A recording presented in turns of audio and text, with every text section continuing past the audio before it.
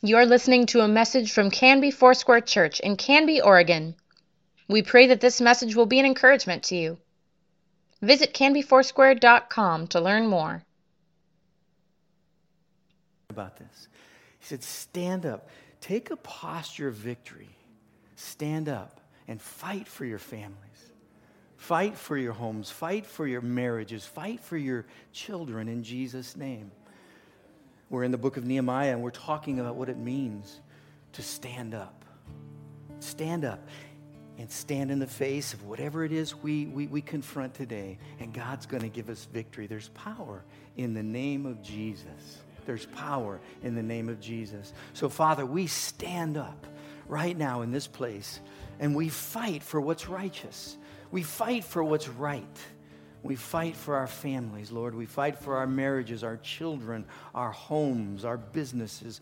Lord, we just thank you for your amazing grace. And today, that you would continue to provide as we open up your word, we open up our hearts, and we receive from you today. Just touch our lives. In Jesus' name we pray. And we all say together, amen. Amen, amen. You may be seated. Cody and team, thank you. Thank you for leading us in worship today. That's great. Appreciate that so much. So much. These guys are good, aren't they? They do just such a great job, and I'm just glad I get to hang out with them. You know, I'm not musically inclined, so it's always nice to have friends that are. And I can just be a poser. I just hang out with them and act like I am. So, well, this morning we have our discovery class going on right now. So there's a group of folks that are just diving in, finding out a little more about Canby Foursquare Church. If you're interested in that, let us know. So we want to welcome all of our guests today. We're just glad that you're here. We have a Canby Connect card that you can fill out and get to us if you'd like. It just allows us to stay in touch with what's going on in your life. And really, it helps us understand and pray for community. So we want to continue to do that in Jesus' name. So this morning, and I think you remember last Sunday, we began a series titled Ordinary People Doing Extraordinary Things. It's a study in the book of Nehemiah. Now, if you want to get a head start, I'm going to tell you where Nehemiah is. It's 16 books into the Old Testament. So you can jump on that. We're going to look at chapter 1 in just a moment. And really, this is an amazing place for us to hang out. There are a lot of reasons I love the book of Nehemiah, but one of my favorite reasons is Nehemiah is a manual on leadership.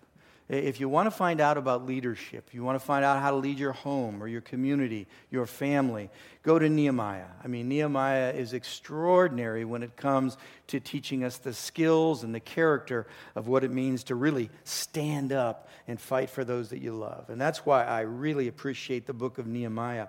If you remember, Nehemiah was one of the few in the Old Testament books who was somewhat of an ordinary guy. You remember, he's a cupbearer. That he's a working man. And the reason this is unusual in the Old Testament is because most of the authors were prophets, they were priests, they were kings, they were nobility. But Nehemiah was a cupbearer for a foreign king in a foreign land. But he never forgets his fellow Jews who are in Jerusalem. They're about 1,000 miles away, and they're living in shame. They're living in disrepair. They're living in disgrace. The walls of this once great city of Jerusalem have crumbled. The Babylonian captivity, they came in years before and they ruined the walls. They destroyed the cities. They took people off into captivity into Babylon. And then Babylon is taken over by Persia. And that's really where we find Nehemiah. Nehemiah is the cupbearer for King Artaxerxes, who is the king of Persia. He's in his home, his palace in Susa, that today is southwestern Iran. And so he has this heart for people. You just need to know that about Nehemiah. I was reading this the other day thinking, God, give me this kind of heart for people. I mean, give me this kind of heart to see lives repaired, people restored. So in chapter 1 of Nehemiah, we hear how Nehemiah responds to the news of his countrymen who are in exile and the condition of Jerusalem.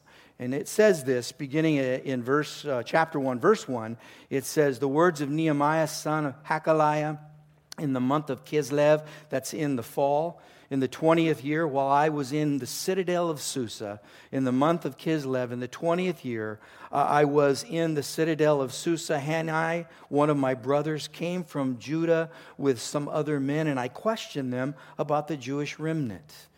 that they had survived the exile and also about Jerusalem. They said to me, those who survived the exile and are back in the province are in great trouble. They're in great disgrace. And the walls of Jerusalem are broken down. Its gates have been burned with fire. When I heard these things, I sat down and I wept. For some days I mourned and I fasted and I prayed before the God of heaven. And then I said, Lord, the God of heaven, the great and awesome God who keeps his covenant of love with those who love him and keep his commandments, let your ear be attentive and your eyes be open to hear the prayer of your servant, the prayer that he's praying before you day and night for your servants and for your people in Israel. I confess the sins we Israelites, including myself and my father's family, have committed against you. We have acted very wickedly towards you. We have not obeyed the commands, decrees, and laws that you gave your servant Moses. Remember the instruction that you gave your servant Moses, saying that if you are unfaithful, I will scatter you among the nations. But if you return to me and obey my commands, and then even if your exiled people are at the farthest horizons, I will gather them from there, and I will bring them to the place that I have chosen as the dwelling for my name.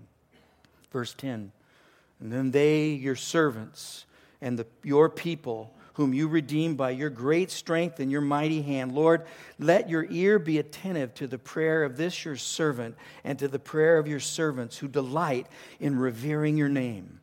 Give your servant success today by granting him favor in the presence of this man. I was a cupbearer to the king. Do you just feel the heart and the emotion, the compassion of Nehemiah for these people that are separated really from the dignity of what it means to serve God? What it means to be a real follower of God. They were held in captivity. They were meant to be kept poor. And the compassion of Nehemiah what he has for his people is really remarkable, considering the fact that he doesn't really know most of those people. Most of those people that are in exile had been in exile for quite some time. Nehemiah, the best we could tell, had grown up under captivity and in captivity. He might have had a handful of relatives that were there in Jerusalem, but by and large, he just hears this news and he knows that he's connected to these people. He knows his lineage is there, his heritage is there, and so he steps up. And in chapter 1, we see Nehemiah's love for his people move into action. And I think it happens in a few ways. The first thing I see when I read this passage of Scripture is Nehemiah loved enough to ask. That's a good thing to remember for a lot of us.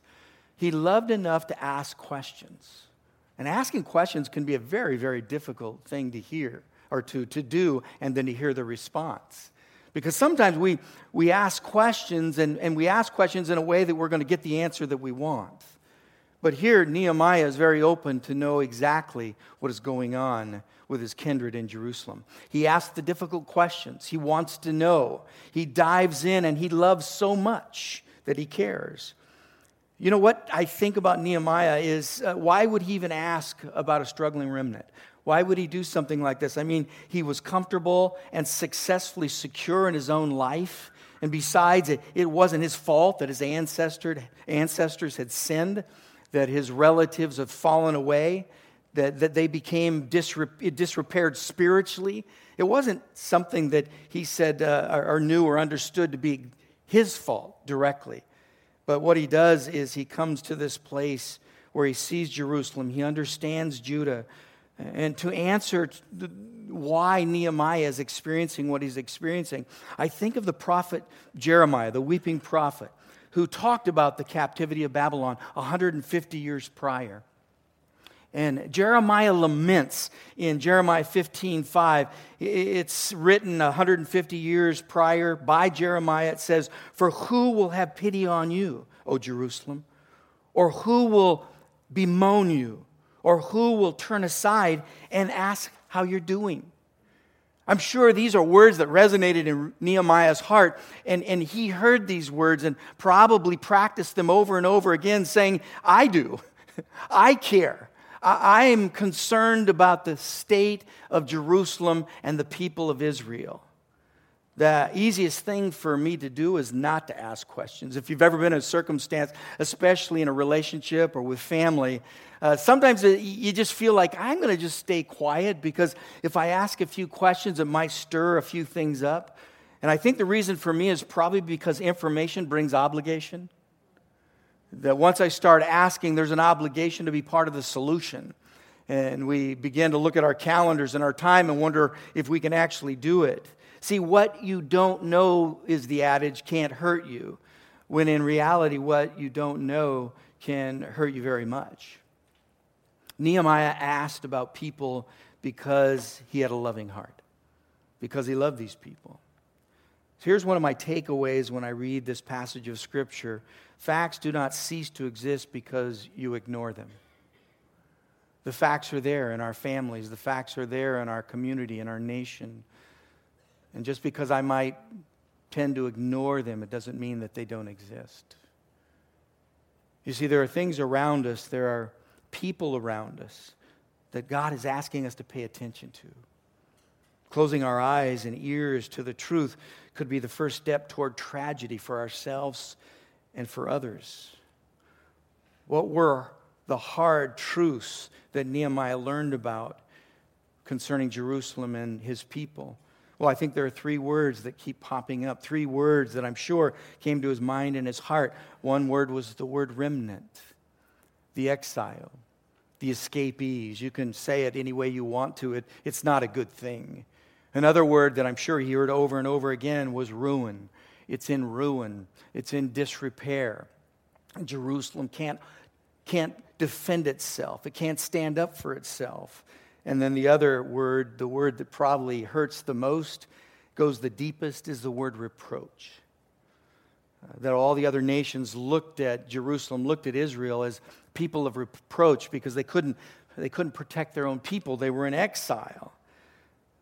When it's people that you love, you want to hear things like thriving and healthy and confident. Isn't that true? Those that you really care about, those are the words you really want to hear. But sometimes it's more painful, but it's necessary to hear the hard things. It's also important to ask yourself, why do you want to know? I think especially today with all kinds of social media going around, it's a question of why do you want to know this? Because there's just some things, honestly, I just don't really want to know.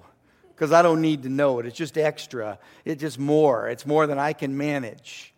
So asking yourself the question, why do you want to know about someone's peril? Why do you want to know about someone's hardship? I think it's important for us to do that. Allow the Holy Spirit to show us the way, to convict our hearts if our hearts need to be convicted. Because sometimes I'm wondering, am I asking this because it's an interest born of love, or is this just idle curiosity? I might be leaning in more at times to idle curiosity as opposed to really wanting to know something because of the compassion I have for people, God's people in my own heart. You know, I think it's important that we do ask good questions, especially those that might be struggling, those that are going through a hard time. I know it's so important to be able to say, how are you doing? And really mean it. Through the years pastoring here, there have been people that have gone through difficult times, hardship, death, tragedy. And for us to just try to ignore that is not a compassionate community, but for us to ask questions, how are you doing? I always start this way, and some of you heard this before. I know it's a loaded question, but how are you doing right now? How are you doing right now? It's amazing the healing that can come from asking honest questions about things that are difficult in people's lives. I remember a conversation I had with a mother right back here in the church about 4 or 5 years ago who had lost her son to tragedy. He was struggling with mental illness. He was schizophrenic, and he was on the street, and he was shot. I just remember my heart breaking when I heard the news. Come to find out that the young man grew up in this church, and we baptized him here in this place. And I stood over in this corner, and I said, I know this is a loaded question, but how are you doing? And she said, I really feel guilty. I said, why are you so guilty? She said, because I don't worry about him anymore. I know he's in heaven. I know that he's not hungry. I know that he's not cold. I know that he's in his right mind. Can you imagine, and I know some of you have done that, have gone through those kind of times, but just to be in a bubble of silence, just to be in a community that doesn't say anything and actually tries to ignore those difficult questions and people going through those difficult times. Listen, we need to be people with courage. We need to be people that step up and say, how are you doing? Can I just walk with you? I don't have much to say. I really don't have much to say. I don't have a lot of wisdom. But what I do know is I want to walk with you. I want to be with you. And I'm going to pray that God's presence touches your life. You see, that's what community is really all about. Nehemiah was one of those guys. Remember what his name means. Yahweh comforts. God comforts. The second thing here is Nehemiah loved enough to cry. He loved enough to weep. There's something telling about people who laugh or cry. I think there's something telling about our character, our personality, who we are. It says in verse 4 that he wept. He sat down and he wept. And for days he mourned and he fasted and he prayed before the God of heaven. There's something about weeping. There's something about crying. And here's what I mean.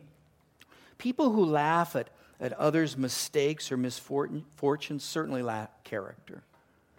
And I'm not saying that you have to do that out loud. I think there's sometimes inside we might be laughing or scoffing and say that person really deserved that. I think that's a time for us to get our hearts tested. That's a time for us to be reproved when we feel that or think that about other people. What's your response when you hear about individuals that have fallen on hardship, individuals that maybe you weren't really close to and actually maybe really didn't even like? How do you respond to their misfortune? On the other side, when someone weeps because something trivial happens to not go their way, that could be an indication of a character that's self-absorbed and self-centered, lacking maturity. The reason I say that is because sometimes weeping is seen as a sign of weakness, but with Nehemiah, it's definitely a sign of strength. We see people all through Scripture, people of strong, great character, that they weep over the things that break God's heart. Nehemiah is doing this right here. We're seeing a model of someone that's weeping because he knows those are people that have broken God's heart. We see that all through Scripture. I think that is a great sign of strength. When God puts a burden on your heart, when He's laid someone on your heart to think about and to pray over, let me ask you this. Do you run from that? Do you try to escape? I'm going to just encourage you today to embrace that. That really is God asking you to come alongside and help carry someone else's burden. Galatians chapter 5. The Apostle Paul says, hey, come alongside and carry the weight of others' burdens and so fulfill the law of Christ. Nehemiah was one who didn't shy away from carrying others' burdens. Listen, if you don't carry others' burdens, you may in fact miss a blessing in your own life. That you have a burden. Maybe you have a burden for someone or someone's or a group of people or a nation. God has given you a burden. And that goes deep in your heart. Let me applaud that. Let me encourage that. And in fact, let me continue to pray with you that God would only deepen that in your own life. But let me say something to those that feel that deeply. Don't become bitter. Don't become angry when others around you don't get it. Have you ever experienced that? I mean, there's something God is working in your heart and you share it with someone else and you can just see their eyes are blank. They just don't get it. They don't understand. I think there's a place where we need to continue to pray, but don't be angry because other people don't get what you get. I've seen that in churches. I've seen that in organizations. Well, they just don't get it. You know, they may not, but we can't be bitter. We can't be angry because I can tell you this, it will dilute and pollute the burden that God has given you. This is about a relationship that we have with a loving God that has asked us to love other people unconditionally. See, the psalmist says this to us: weeping may endure for a night, but joy comes in the morning. Psalm 35. I love it. Remember that your tears, the tears that you shed for those around you, and even for a younger generation, when you shed those tears, I think what's happening is you're watering the seeds of God's will in their lives. Continue to do that. Let yourself cry. Let yourself weep for the hearts and souls and conditions of others. I'm so thankful for people in my life who shed tears on my behalf. And they looked at me when I was younger and they thought, whoa, this guy is really spinning out. This guy's gone off the rails. This guy can't be really, he's not really a potential Christ follower because they act different than he acts. But I have people in my life that I know would go in their prayer closet, shut the door, and they would weep over me. And those tears really, they help grow the seeds of God's will in my own life. About 5 years ago, I was sitting at my son's house. We were having a summer barbecue. Great, all the grandkids, everyone was out there, and my dad was there. And I sat next to my dad, and I was watching my dad watch my grandkids. You could tell it was intent. There was a focus, and he was watching them running back and forth and playing. And my youngest grandson at the time was standing in front of him. He was about 2 years old. And I just leaned over and I asked my dad this. I said, Dad, did you see him 40 years ago when you were praying for our family and that we would be Christ followers? And he looked at me, had tears in his eyes, and he goes, yes, I was hoping this would happen. Our tears are really a down payment for someone's future. Go before the Lord. And if it means that we weep, it means we cry, we do that. And then there's something here. The third thing, Nehemiah loved enough to pray. You see that in verses 5 through 10. And this prayer is one of 12 prayers recorded in Nehemiah. The book opens and closes with prayer, making it obvious that Nehemiah was a man of faith. He was someone who lived in what we called last week that faith space. You know, that place that God tests you, that place where God tries your faith, because the trying of your faith, the testing of your faith is much more precious than gold. It's impossible to please God without faith. So Nehemiah is in this faith space with God. He's being tested. He's being tried. And it looks like that he's passing the test, doesn't it? God brings us to these places. And in verse 5, Nehemiah calls out to the God of heaven. 4 times in Nehemiah, he uses this title. It's a familiar title. Maybe when you heard this or read this, you thought, well, that sounds familiar. I think it's used in the New Testament, and it is. It's that place when the disciples had gone to Jesus and said, would you teach us how to pray? We really don't know how to pray. Would you help us pray? And the first thing Jesus does is he begins the prayer by saying, Our Father who art in heaven. See, that's the way they were instructed to pray in the Old and then in the New Testament. It's a prayer of adoration. It's a prayer of acknowledgement. Being able to say, God, you are in heaven. You are in charge. You are sovereign. And everything that happens in my life is providential. It's not something that happens by accident. It's not a lark. It's something that you've designed, that you use to make me more like Jesus. See, Nehemiah's prayers consisted of 3 kinds of prayers. If you go through chapter 1, there are 3 kinds. The first I've already mentioned is the prayer of adoration. God in heaven. God in heaven. I was reading this and I couldn't remember the last time I started a prayer like that, where I acknowledged his authority in my life, where I acknowledged the fact that he's in charge and I'm not. I think that's what that phrase means, God in heaven. The implications of that spiritually to me is that God is great and I'm not. God is good and I'm not all the time. God is in charge. I think I am, but I'm really not. That's that prayer of adoration. But then you also find this prayer of confession. And not only does he confess his sins and the sins of others, but he takes it seriously. He asked God to forgive the sins of his people, but he uses the word we, us. That's remarkable.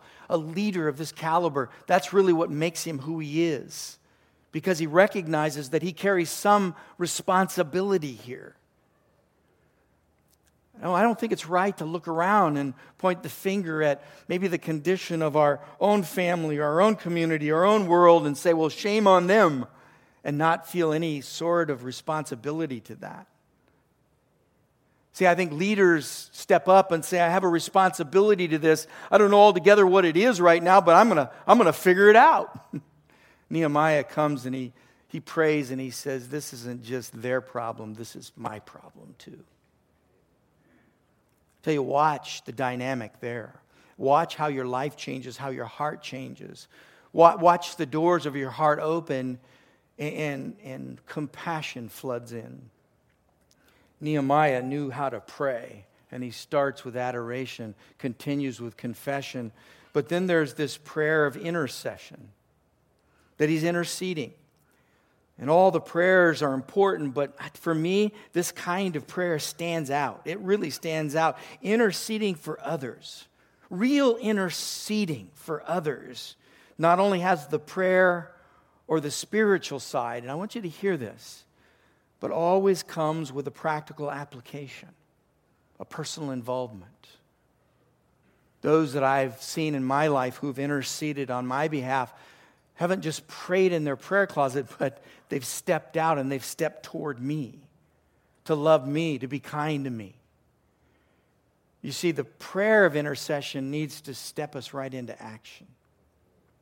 That we need to lean in to those that we're praying over, those that we're interceding for. For example, I intercede for my Christian community in prayer, but do I intercede in practical and tangible ways? Do I put feet to my heart?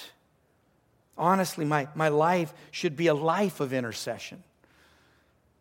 If you're sold out to Jesus, if you're all in for Jesus and you're following Jesus, then your life is a sacrifice. Your life is an intercession. You are interceding wherever you go. Whether it be word or in deed, you are interceding. That you may be the one that God chooses to make a difference in other people's lives. The actions of my life should reflect the intercession of my heart. That it's not just words, but it's action. And here's the last thought, and it has to do with the actions of my life. Really, as I said earlier, reflecting the intercession of my heart. You know, when we were growing up, my kids were growing up, my family was growing up, we pray for our kids to love Jesus, to love others. Someone would ask me, how do you pray for your boys especially? I said, I just have two prayers for my boys.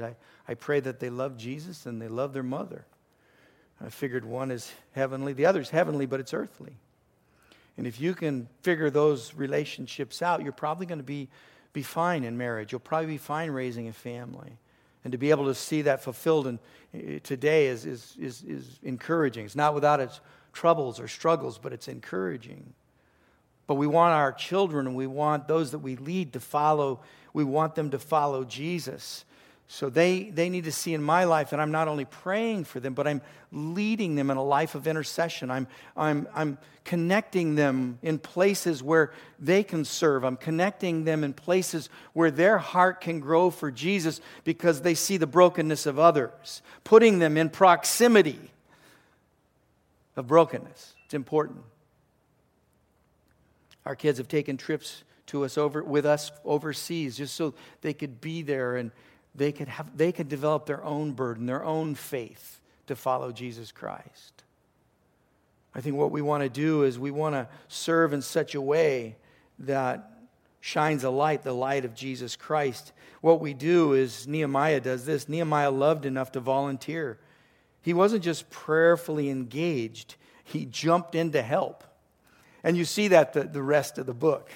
I mean, he's praying in the first chapter, but he's working after this. I mean, he stops and prays, but he's on his way. He's getting something done. He's engaging in a project that God has put in front of him. See, prayerful intercession to volunteering have the potential to turn ordinary to extraordinary. When your heart feels one thing, it feels something, and you start to engage your heart physically, you start to take the steps of faith needed to touch and reach people, then what happens is you're allowing the extraordinary to take place. You're allowing the Holy Spirit just to really work through your life, your words, to see redemption. What seems like doing the small things can change communities and nations forever. Just think about all the people in Scripture who just woke up and thought they were headed into an ordinary day, just doing ordinary things. Moses, tending his father-in-law's sheep, stumbles onto a burning bush. I'd say that changed the course of his life and the course of our life. I think of David, following the orders of his father, saying, hey, go bring bread and cheese to your brothers on the front line. And what he does is he goes there, and by the time the sun goes down that evening, he's a national hero. He was just going out delivering bread and cheese. Sometimes we think, well, we should be doing more than the mundane. No, just show up and just keep doing what God has asked you to do. Just keep putting one foot in front of another. Who knows what God has in store? Just show up. Peter and Andrew and James and John, what were they doing? The ordinary. They just were out in the morning mending the nets of their fathers. And guess who they run into? And Jesus. And Jesus calls them to a life of following him. Radically changed our lives. What is common with all of the above is they all said yes. And they signed up to help. So many people want things to be different and better, but real change in and around you happens when you say yes to Jesus and you say, yes, I will help, I will engage. Nehemiah left his comfort and his security to go off to a place to work rigorously in a place that was ruined, in a place that was dangerous. I think God is looking for people who love enough to say, I'll sign up. God, I'll sign up. I'll do what you ask me to do. And I'm so thankful that I'm part of a church community that looks around its community, looks around this world, and sees things that they can run to. So let me encourage you to do this. Keep praying and keep working. God has a lot in store, and that's how he takes the ordinary and turns it into the extraordinary. Amen? Would you bow your head with me?